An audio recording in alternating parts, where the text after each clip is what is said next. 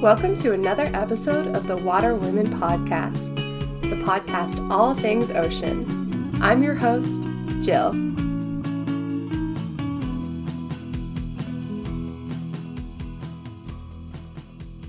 So I'm joined today by Rose. Hi, Rose. How are you doing? Hi, I'm good. How about you? I'm great. Thank you so much for asking. Thank you so much for joining me today. You're welcome. I'm glad to be able to talk to you guys about a little bit of what I do.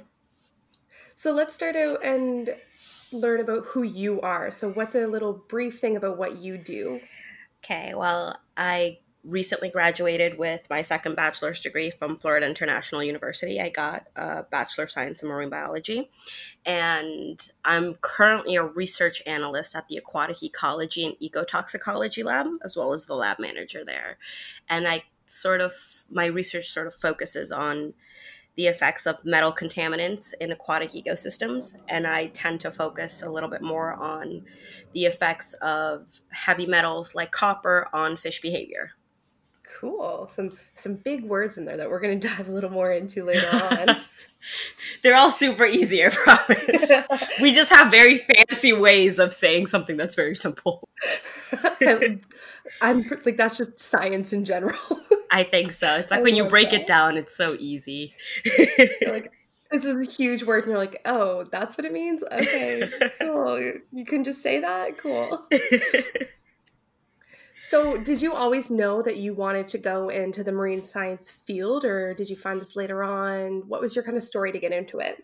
It's sort of a little bit of a yes and no. I kind of always knew I wanted to do something that was in marine science. I mean, when I was 8 years old, I told my mom, hey, I'm going to be a marine scientist. And she's like, that's nice, dear. Go ahead. And I would go out with my grandfather, who was a fisherman, on Sundays, and he would take me out with him to sort of see what he does. And I was always fascinated by, everything that was happening in the ocean. And I sort of learned very early on that that's what I wanted to do. But it was never like a clear-cut path. Like, I never knew exactly what it was that I wanted to do. And I found out later on, it's such a broad field. Saying you're a marine biologist, it's like, okay, cool. What does that mean exactly? Because it's just such a crazy broad field. It really is. What did you do to pursue this? Like, when was it kind of you made your choice of narrowing your path a little bit? Well, it sort of started, so I grew up in Germany, and I was not close to an ocean whatsoever, so it was a little bit hard. And I actually ended up getting my first bachelor's degree in biotechnology. And then a little bit after that, my mother moved back to the U.S. She moved to Florida, and I sort of followed. And that's when I decided to get a second degree in marine biology. But it was never sort of a very clear-cut path. It was always just sort of trying to find things that I liked and things that I was good at, and sort of taking it into that direction. But it's really funny because my sort of current sort of mini field, or, extended field of ecotoxicology was not something that I had ever planned. It was just really a comeuppance where I slid into this field and I found out that I really love it, and I've been here ever since. So I was taking a class on professional development in environmental sciences, and one of the teaching assistants who was actually helping organize that class, she was the one who sort of started me off in this. She did a lot of ecotoxicology work, and I one day jokingly told her she should hire me, and turns out she was actually looking for an assistant at the time. So she's like, can you stay after class to do an interview? And I was like, oh, sure. And we sort of had like a 10-minute interview, 15-minute interview, and I sort of became her assistant, and I've been in this field ever since. So it really did just kind of find you, just very happenstance kind of thing. Yes, it was completely on accident. I mean, it was a happy accident because I love the field. Yeah. But it was definitely not something that I had planned prior to. I love that. I also think it's ironic that you grew up not around the water, because I feel like people in the marine science, it's either like you grew up with the water, it was always right there, it played a huge role in your life, or you were nowheres near it and there's no middle ground. It's one of the two. It really is always like that, and it's always funny because people always ask me like, "Well, can you be a marine biologist when there's not an ocean near you?" I was like, "Absolutely, you can, because the ocean starts in your backyard, right? It's Yeah. everything that we do, even at home, eventually ends up finding its way into the ocean. So yeah, you can still study it even if there's not a giant body of water near you." Absolutely. I'm from Canada and I always think it's so funny because we have, I think, a total of like 5 marine biology schools, and one of them is in Saskatchewan, which is the dead center of the country with no bodies of water, like nothing. That's awesome. And yet you can study marine biology there. But it's just so funny to me. Which is funny because I go to Canada a lot, and I usually go to Nova Scotia. So Yeah, one of the nice. so one of the schools there, Dalhousie, was sort of always like one of my like top marine bio choices. But when I started looking at other schools in Canada, I was like, this school is nowhere near a body of water. How do they do this? Like, Yep. how? Dalhousie was actually my number. I'm from New Brunswick, so like right adjacent Ooh, the to Nova Maritimes. Scotia. Yes. And Dalhousie was actually my like number one pick for my school. It's where I wanted to go because I wanted to do marine bio, and I was like, this is where I'm going. And then my high school guidance counselor sent in my transcript 2 days after the due date, so I didn't get to Oh go there my no. first year. And it was honestly probably the best happy accident that could have happened because I ended up going to UNB in St. John, and at first you're like, oh, it's in the Bay of Fundy, but then you actually get to learn more about the Bay of Fundy, and it was the coolest school to ever go to, and I'm so happy it happened. Are So you it's funny how it works kidding me? out.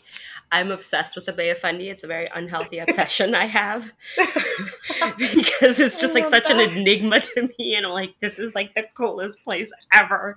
And my boyfriend, bless his heart, he lives in Halifax. So every time I go visit him, I was like, we have to go there. And he's like, it's a bay. I was like, I know, but it's so cool. The craziest tides happen there. I love that. I always, whenever I travel somewheres and I'm like talking to like ocean people, I'm always like, yeah, like I live by the Bay of Fundy, like the highest tides in the world, as if I'm the reason we have the highest tides. Like it's my pride and joy. Absolutely. But they're You own so it. cool. It's like one of those places that's like so crazy, and it's just really cool to look at, like to see what happens there. Right? And like it's one of those places like if I didn't grow up here and someone said like 30-foot tides, I'd be like, "Oh my god." But I grew up here and I'm like, "Wait, tides are different other places?" Like, what? What do you mean? It doesn't change that much. Like, what? It I was love so that. weird to me learning that. That's great. I love it. You said one of your professors kind of got you into the ecotoxicology field, but did you Yeah. have anyone growing up that you really like looked up to or was like, they do this, I want to do that? Not really. I mean, I know everybody always says somebody like Sylvia Earle and Jacques Cousteau. I mean, I thought they were cool growing up, but it was never like, oh, I really want to be like them. It was kind of like, I Yeah. appreciate what they do, but I kind of want to do my own thing. It was always sort of a weird sort of path where I didn't have one specific person I looked up to. I just knew, wow, I really love, like, if I had to look up to someone, it's the ocean itself. It's like, I love the ocean, Yeah. It's like, it's such a crazy place, that's really magical in a very cheesy way, So for me, it was always kind of like, oh, I want to protect the ocean. So now I have to study this to be able to protect the ocean and, get other people to love the ocean as much as I I love that. It does sound cheesy, but sometimes when I talk about the ocean, I'm like, I can't put into words how much love I have for this body of water. do. No, it's crazy, and I think that's one of the cool things that sort of connects a lot of like marine biologists and environmental students, or environmental researchers. It's we all sort of have a love for the exact same thing, which is why it's very easy, even Yeah. if you don't always see eye to eye, to still try to come together. Yeah, absolutely. And it does make it easier because like it's almost a common goal. You're like, well, obviously I don't want to do anything that's bad and you don't Yeah, want to do anything that's bad. So whatever we're working towards, we ultimately want the same thing here. yeah. Even if we take different paths Which is together. Yeah. And you were mentioning, like we mentioned earlier, that it's such a broad field. And it really is. But at the core of it, it's all just this love of this huge amount of water. Yeah, it's all just interconnected, and I'm one of those weirdos. I appreciate fresh bodies of water just as much as I appreciate the ocean, because I'm like, okay, it's not salty, which is nice because anybody who's ever been diving, you know, it's great. But when you get like a giant mouthful of salt water, it's awful. You can just like feel yourself like instantly dehydrate when that Yeah, happens. Like and you're then like you're gone. starving. And then you're starving. It's a weird phenomenon. As soon as I hit the water, I'm like, okay, I'm hungry. But it's like Literally. I tend to include like fresh bodies of water within like the whole just stratosphere of it because I'm like, I'm gonna protect you too because, you know, you're mini oceans, you're mini saltless oceans, and I love that. So I love that. Like oceans, but just not quite. yeah. I think it's very interesting for me when I always ask people this question about like, did you have anyone that inspired you? And everyone kind of has this rough answer of yes, but no. And like obviously we knew about these people, but there was never any huge, like well-known ocean figures. I mean like Jacques Cousteau and Sylvia Earle, obviously, but even then you kind of grew up just like hearing about them and not getting to interact with them Yeah. a lot. So now I think it's amazing that there's so many platforms which you can interact with people on them, and there's kind of more like ocean voices, which I really think is amazing now. I think there's a better bridge now, sort of between the whole like us versus them turned into Yes. like it's sort of turned into just a we. I feel like by being able to connect with marine scientists like everywhere, even just, you know, in schools on an individual level, is sort of making the field a little bit more accessible to the everyday person. And, you know, you have all of these, you know, citizen science programs and like community science programs, which is just making it so much easier for, you know, the everyday quote unquote non-scientist to sort of be able to interact with scientists and feel like they're contributing a significant amount to the field, which I think is awesome. Yeah, and it makes it seem a little less Scary. overwhelming because yeah, exactly. Even myself now, I have a hard time being like, oh, I'm a marine biologist, even though I have my degree and like I technically am, but I'm like, I don't do anything super important right now, so I'm really not there. But it makes it so it's like I like it's just it does bridge that gap. You phrase that quite well where it makes it seem less scary to interact with people who have the same credentials but just seem so much more ahead of me. I mean, even as a student, you sort of look up to, you know, professors and PIs and labs and, you know, directors of entire institutes, and you sort of feel this disconnect in the sense of, well, you know, they're the higher ups and I'm sort of the grunt doing all the work. But like my school, for example, is amazing because I mean, my boss is the, you know, director of the Institute of Environment at our university. He's never, or like our university has never made it sort of a priority to distinguish, you know, high level people with low level people. Like, you know, in terms of the stage of your Yeah. career, it's always been like, hey, we're all scientists, you know. I don't care if you're a first year student and you've been doing this for 50 years. We're all scientists and we're sort of going to figure this out together, which is really awesome. I love that. That's amazing. I heard someone like a quote or something once that say like to be a scientist, all you have to do is be curious. And I Oh, I love love that that.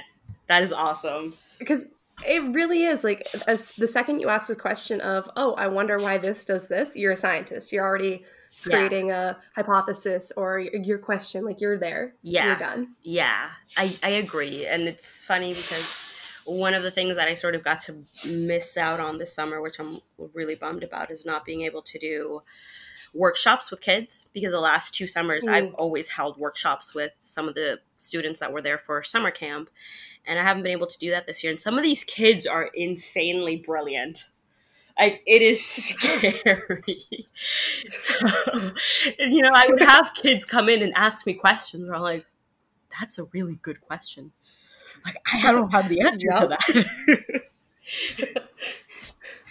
I work on a boat whale watching right now, and I always tell the kids, like, oh, try and stump me, see if I can answer your questions. And for the most part, I can handle their questions. Like, a lot of it is like, oh, how do whales eat? And I'm like, oh, I know that one. But every so often, I'll get a kid in, and they just ask these, like, questions that are like, I'm like, I could do a PhD on that question, so let's just tone it back a little bit. Like, And like let's calm chill. down. You save that. You keep that in mind, and then you go on and you answer that question for me. I'm going to ask you that question in 15 years. I also had one kid, I was like, ask me anything, like, see if you can stump me. And he goes, how do rockets work? And I went, well, I actually don't know that question, so. See, it's funny because I asked that question at some point. I was like, how do planes work? And I asked that question while a group of us was traveling to Hawaii. But I was asking it like as we hit turbulence. So everybody kind of just turned to look at me. They're like, don't ask that right now. And I was like, I'm genuinely curious. How are we up here? Read the room. I love that. I also think it's amazing now with like the kids and social media and the platform that is given to like ocean sciences if you're looking for it. Yeah. And it just kind of, it's really nice to, if I was a kid kind of going into this, like I think back to when I was like 12 or 13 and my first introduction to it was like this summer camp that my parents were like, well, if you're thinking about marine biology, we're going to send you to this summer camp rather than pay tuition for you to find out you don't like it. Yeah. And like I had never like even known about half that stuff, and now like there's all these kids and they have access to like Instagram and YouTube and Twitter, and they can find a scientist that's them in the future. Like a little girl can find a scientist to look up to that reminds her of herself, which I think is amazing to see. Yeah, I mean, I love it. There's sort of, like we said, I feel like that disconnect is sort of slowly like fading away to the point where scientists are no longer like these weird enigmas that are running around with lab coats and, just have a beaker in their hand trying to, blow up something. Like we're sort of, it's humanizing them a little bit more, which I think was really important for a lot of, especially kids to be able to see and, see like, okay, well, this is a normal person just like me. If they can do it, I can do it. Absolutely. Although I will have to say I was a little disappointed when I found out I wasn't going to be wearing a white lab coat every day. But, you can always put it on. There is nothing stopping me. You're right. You can always put on the lab coat. Just sitting at a desk with a lab coat on just because I need to feel like a scientist. Like, I am a scientist. Thank you very much. Here's my lab coat to prove it. Let's talk a little bit more about what you do right now, what your work is right now. So do you want to give us kind of an overview of that again? So right now I focus on metal contaminants in fish behavior. And the metal that I specifically work with is copper because it's really relevant to South Florida since I live here. And it's sort of really relevant to South Florida because of the fact that it's used a lot in fertilizers, pesticides, fungicides, algicides, every sort of side you can think of. It is probably in there. And the problem with copper is it doesn't biodegrade over time. So it sort of just continues accumulating in the water. And we have a prevalent agricultural industry here in Central Florida, and people think, well, it's in Central Florida, why do you care? The problem is we also have the Everglades, and the Everglades basically is just a giant body of water that's moving water from up north down south. So we've got this prevalent agricultural industry, and all of that copper and all of those pesticides and fertilizers are being brought down and sort of going through like a protected area, and it's causing a lot of harm. And the funny thing is, I don't even look at lethal effects. I look at sublethal effects. So I look at the dosage that the Environmental Protection Agency says is okay to be in our water. Because my question was like, okay, they're saying this is what's safe. Is it really safe, though? And realistically, it's not. I mean, I've done a whole project on it. I've been working on it for 3 years. And, even fish that were dosed for only 4 days at a super low concentration were still being affected to the point that they couldn't detect predators. They couldn't detect other species, like other fish species of their own in the water. They were having issues seeing things and recognizing a threat. So it is still, it's sort of, there's so many moving puzzles into it, but I just don't think enough is being done to actually control how much of these chemicals are being put into the water. Yeah. So what, in your opinion, what could be done or what should be done in order to control that? And is there a way we can like reverse the effects that have already happened? Or is it kind of like this is our new normal, get used to it? It's sort of, that question is really hard to answer. I mean, part of my project was looking at if we take these animals out of the contaminated water, can they recover? And at low dosages, at low exposure times they were able to recover. So we exposed some for 4 days, some for 7 days, some for 10 days, and they were able to recover. But that's sort of really hard to actually mimic in the wild, because obviously we're not just going to get all of these contaminants out of the water like overnight. Yeah. It's sort of tough. And I've even seen, fish that were born in lakes that were treated with copper sulfate, which is used to kill algae, and it makes the water really nice and blue. So if you guys ever see any sort of bodies of water that look like abnormally blue, it's typically because they've been treated with copper sulfate. And we sort of found fish in here that were completely stunted. And, we tried taking them out and keeping them in the lab for 6 months in completely clean water, and they weren't able to recover. So it's sort of sad. So it is kind of like either we stop now, or it's just going to keep getting worse. It's going to keep getting worse to the point of absolutely no return, even if we're not already at the point of no return for certain. Exactly. For example, in Australia, there was a study done, which I thought was really cool, that showed that super low pollution levels of copper in coastal systems were detrimental to coral reef spawning grounds. So the coral reefs were getting completely decimated in super low concentrations of copper, which I thought was really interesting, because it's not, when we think of contaminants or, pollution, we sort of think of the big guys like plastics or, marine debris. We don't necessarily think of contaminants that you can't see. We don't think of chemicals, sort of, it's not the first thing we think of. And there really are silent killers, because they're there, they're getting more prevalent every day. Now, pharmaceutical runoff is a big issue, and they're having negative effects. But because we don't necessarily see it floating around in the water, it's not the first thing we think of. Absolutely. And obviously plastic's important to address too, Yeah. But it's also something that's being addressed by millions of people around the earth. Whereas this chemical stuff, this is the first I'm really learning about it. So it's interesting to see something that's having just as big of an effect not getting the coverage that the other is. Yeah, I mean, somebody here at FIU, one of our colleagues actually, they were doing a study and they found pharmaceutical runoffs. And they were looking at bonefish, and they found that bonefish that had high concentrations of, I believe it was heart medication and antidepressants, were more aggressive than those that did not have any traces of that. So even things like pharmaceuticals are now sort of making their way into our waterways, and it's really detrimental in the sense of, if they're altering fish behavior. Everything we know about animals, up until this point, is now being altered. So now we don't have a base of what to compare it to anymore, or what we can consider normal behavior. Yeah. Which is crazy when you think about it. And the problem is, to bring it back to people, because that's sort of what most people want to hear, all of this eventually works its way up the food web. That one fish that gets contaminated in, smaller bodies of water moves its way into salmon and herring, and, ultimately big predators like sharks and marlins, and, and all of that eventually ends up on your plate and you're eating it.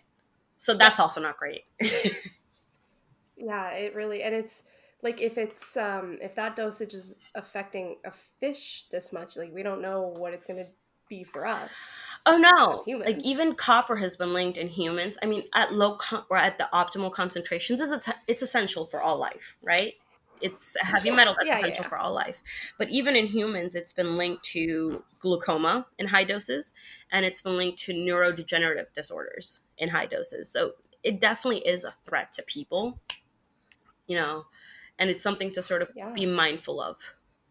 It's really interesting because this is a newer phenomenon, so you can guess it's what's going to happen. Yeah. But nobody knows for sure how this is going to actually play out if it keeps going this way. Yeah, that's the scary thing. I think that's what's scary to me. It's oh man, pharmaceuticals, they're a relatively new thing. I mean, they've always been around, but it's only been, in the last 20 years or so that we've actually been seeing pharmaceutical runoff making its way into the ocean. And now we're kind of oh crap. Well, and even if you study the short-term effects of it, we don't know what's going to happen 10 years down the line. Yeah.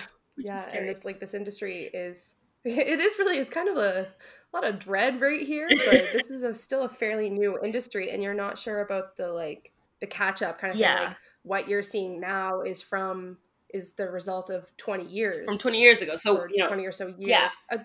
Yeah, 20 years from now, it could be just even worse, and you're not going to like, just very, very scary situation. I'm getting nervous. it is. I mean, last summer I was part of something called the Northwest Passage Project, and we were up in the Canadian Arctic doing research for 21 days. And Mhm. when we were taking samples there, we took ice core samples from New Year ice, from old ice, and we found microplastics in all of them. So when we were looking at, Yeah. this old ice that's been there for years and years, we were seeing microplastics in it. And it's sort of like, this isn't from now. This is from 5-10 years ago, and we're just seeing it now. So what are we going to see 5-10 years from now? That's sort of the scary thing you sort Yeah. of have to ask yourself. And if you think about the past 5 to 10 years, it's not like we've been actively declining Oh no. in 5, 10 years. If anything, it's gotten Worse. worse. And now it's starting to go down, hopefully. So Hopefully. interesting to see how it's going to play out.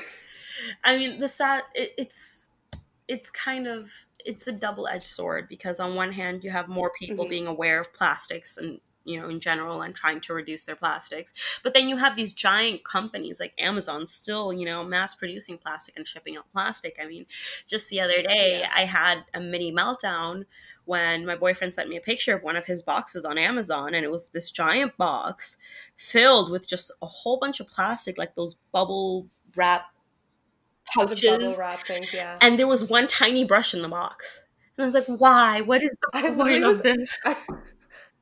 I forgot that was your Instagram story, and I literally was about to bring that up. I was like, why? Amazing. Amazon. And there's some things like you wanna shop local and support local and reduce your plastic as much, but there's some things that is just like, I got a cold brew coffee jug, and I looked locally. There was nothing locally, and eventually I was like, you know what? I'm just gonna order it on Amazon. And then I just was filled with like guilt, because I was like, man, that's just so much unnecessary plastic just for me to have some coffee. Like, is it worth it? Like, yeah. So that's the thing, right? It's like you try to sort of tackle it on an individual level, and you have beach cleanups and you have debris cleanups, and those are great, don't get me wrong, I love them, I participate in them all the time, and I always advocate for them. But there really needs to be a change, like from the top down. Like, it definitely needs to something that needs to be addressed, like on a federal level, on a governmental level, it's industry level. We're putting band-aids on broken arms right now, basically. yeah.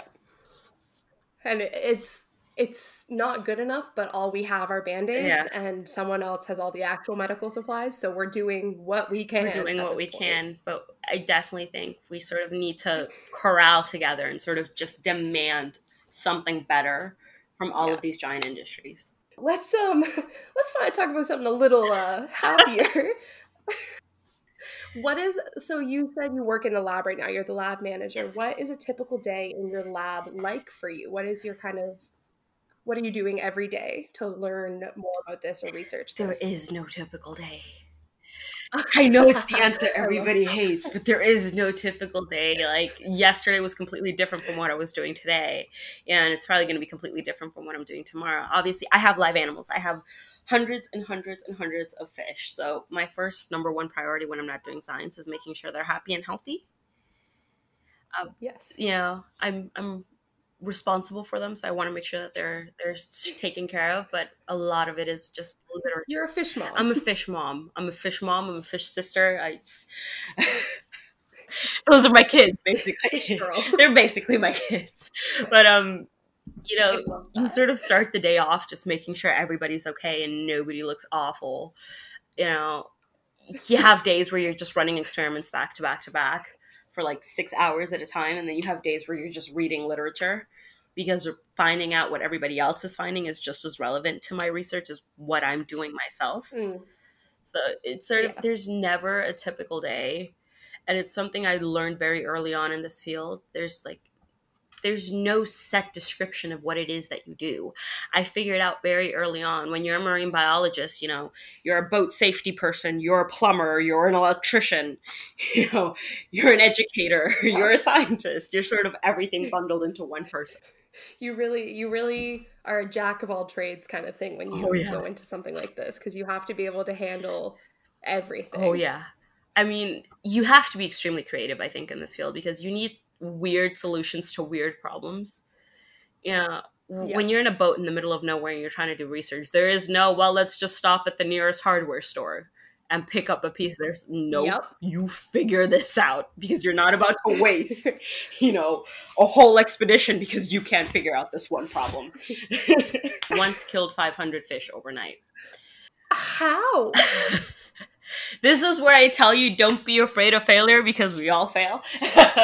um, this was this was when I was first starting out. I think it was like one of my first 2-3 weeks maybe, and Yeah. of doing an independent project, and I had gotten a substantial amount of largemouth bass from someone who donated them to our lab, and I did not quarantine them properly and put them into an Hmm. existing system with other fish. And the thing was, the bass were fine, but because it was all in like the same system, the other fish, like clearly that bass must have had a parasite or something that the other fish did not like or a bacteria, and they all started dying.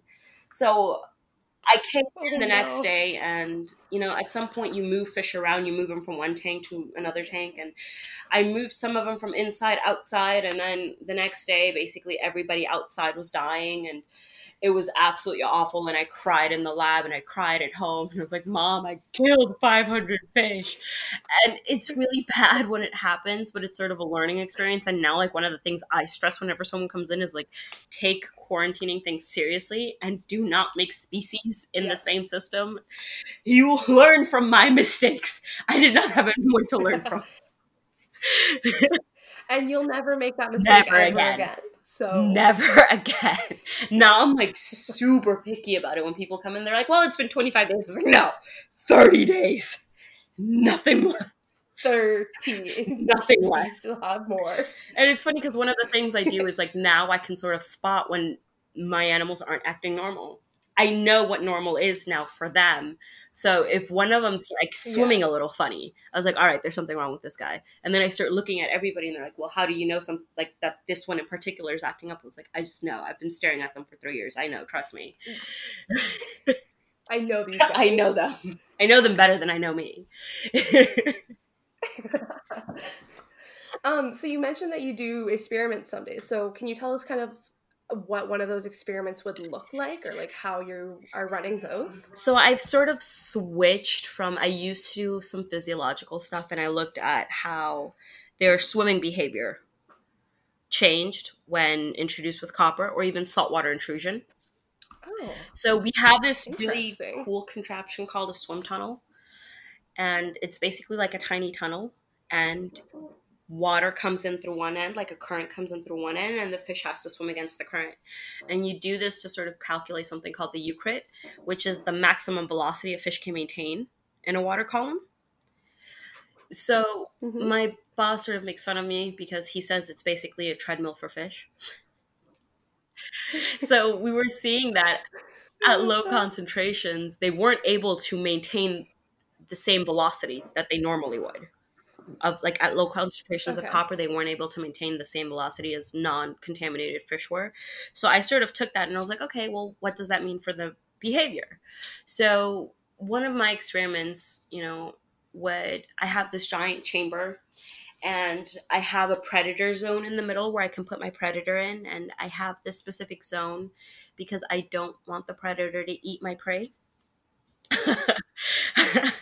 So like, and I use this really cool software that can sort of track movements. It can track velocity. It can track, how much time a fish spent in a particular zone.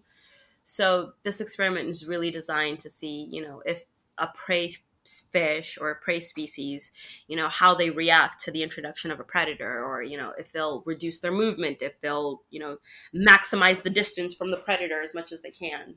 And that's sort of one of the things I Yeah. really look at a lot, which is really funny to me because I found that contaminated fish would actually go into this predator zone and they would sit like right next to the Oh, predator because they weren't sure what was in there, because they couldn't sense the hormones in the water saying like danger, danger, this is a predator, and they couldn't properly see yeah. it. So I just think they knew there was something in the water and they maybe thought it was one of their own species and would like swim up to it and kind of like stay there. And I'm just sitting there looking at all of this play out on the videos, and I'm like, oh, you fish, he would eat you if I wasn't trying to protect you. You just want to yell at them and be like, no, don't be stupid. No, they're stupid. They're stupid. They go in there. They just go in there. And the sad thing is, it's like you see them because it's like a mesh. They're like, it's a mesh tank. So the hormones can like leach into the entire arena. And I would see them like nipping at it. And I'm like, stop it. Leave the bass alone. He is your enemy. You are its snack. What are you doing? And my poor bass, because they're lab raised, they don't have, even though they're apex predators in the wild, they do not have that high of a predatory instinct because I hand feed them.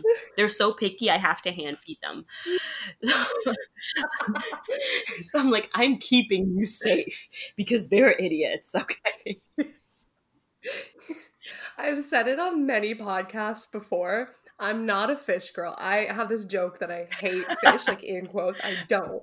But I have this joke that I hate fish. And you know what? This may have just solidified it for me because they're stupid. And it's funny because I made a post not too long ago about sort of misconceptions in marine biology. And one of them was like, people automatically assume you either study dolphins, whales, or sharks. And there's some people like, I hate fish. And I was like, okay. There's also invertebrates. There's, there's mammals.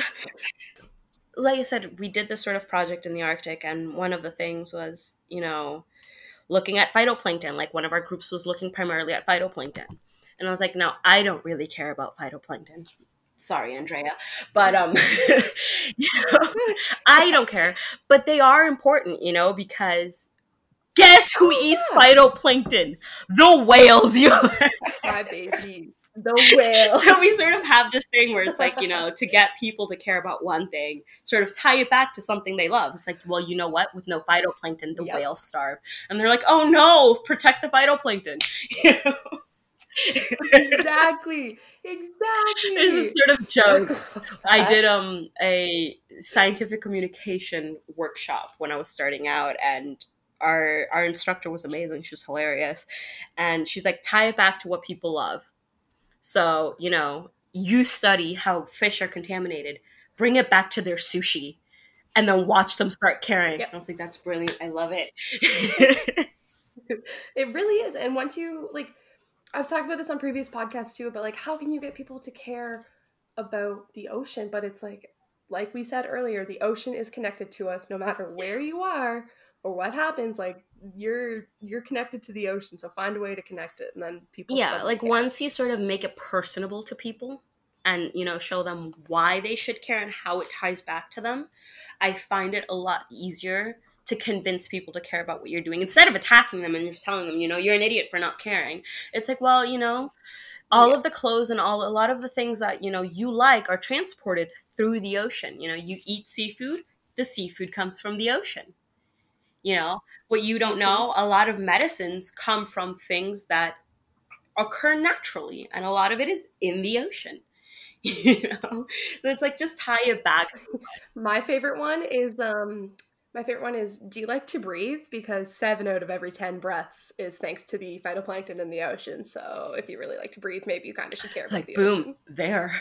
Okay. Do you like going on vacation to the white sandy beaches and sipping mimosas by the water? Guess what? You wouldn't like it if the water was green and murky and dirty, would you? No, care about the ocean. And they're like, you're right. I do like going to the Bahamas. I love it. Before we end off, I do want to bring it back to you were talking about your fish treadmill, and I had to laugh because you have such a good setup. We did, in one of my physiology classes, we did an experiment, and instead of having an actual swim tunnel, we chased them around with a stick in a barrel. I love it. That is great. Just a plastic barrel. I love it. You got to get creative. You do. You really find what you can use. And you got to get creative with things like that. I love it. That's the one takeaway from from being a scientist for anybody who's is trying to get into the field. It's you got to be creative and you got to know how to think outside of the box. That's the one sort of takeaway and piece of advice I can give Exactly. everybody. Like, everybody thinks science is super cut and dry, but it's really not. It's just a giant mess, and it's great. It it really is. And that's, I think I struggled a lot when I first started school being like, "Oh my gosh, I'm not smart. I'm not smart." And that's because I was comparing myself to other people who were thinking different than I did, and I considered that detrimental to me rather than the asset that it actually is like, well, you think that's a good way to do it, but I think this is a good way to do it, and they're Yeah. both good ways to do it. They're Yeah, just it's just different. different paths to the same place, and it's great. I love it. It's like, I love just It comparing it really with fellow is. scientists. Like, well, how would I do this? Like, how would you do this? And then coming up with a solution that works for everybody. Before we head off, is there anywhere that people can follow along with you, like your Instagram or Twitter or anything like that you want Yeah, to share? mostly just my Instagram, which is SCIE.co, psycho, and that's usually where I post a lot of my nonsense and day to day lab stuff. Awesome. We'll make sure to follow along with Rose there. And Rose, thank you so much for joining me Thank you so today. much for having me, Jill. Thank you so much for listening to another episode of the Water Women podcast. You can follow along with Water Women on all our social media platforms. You can find us on Facebook and Instagram at the Water Women Podcast and on Twitter at Water Women Pod. You can also check out our website, waterwomenpodcast.ca, for some interactive activities and for a behind the scenes look at each podcast and the woman behind it. And until next week, stay salty.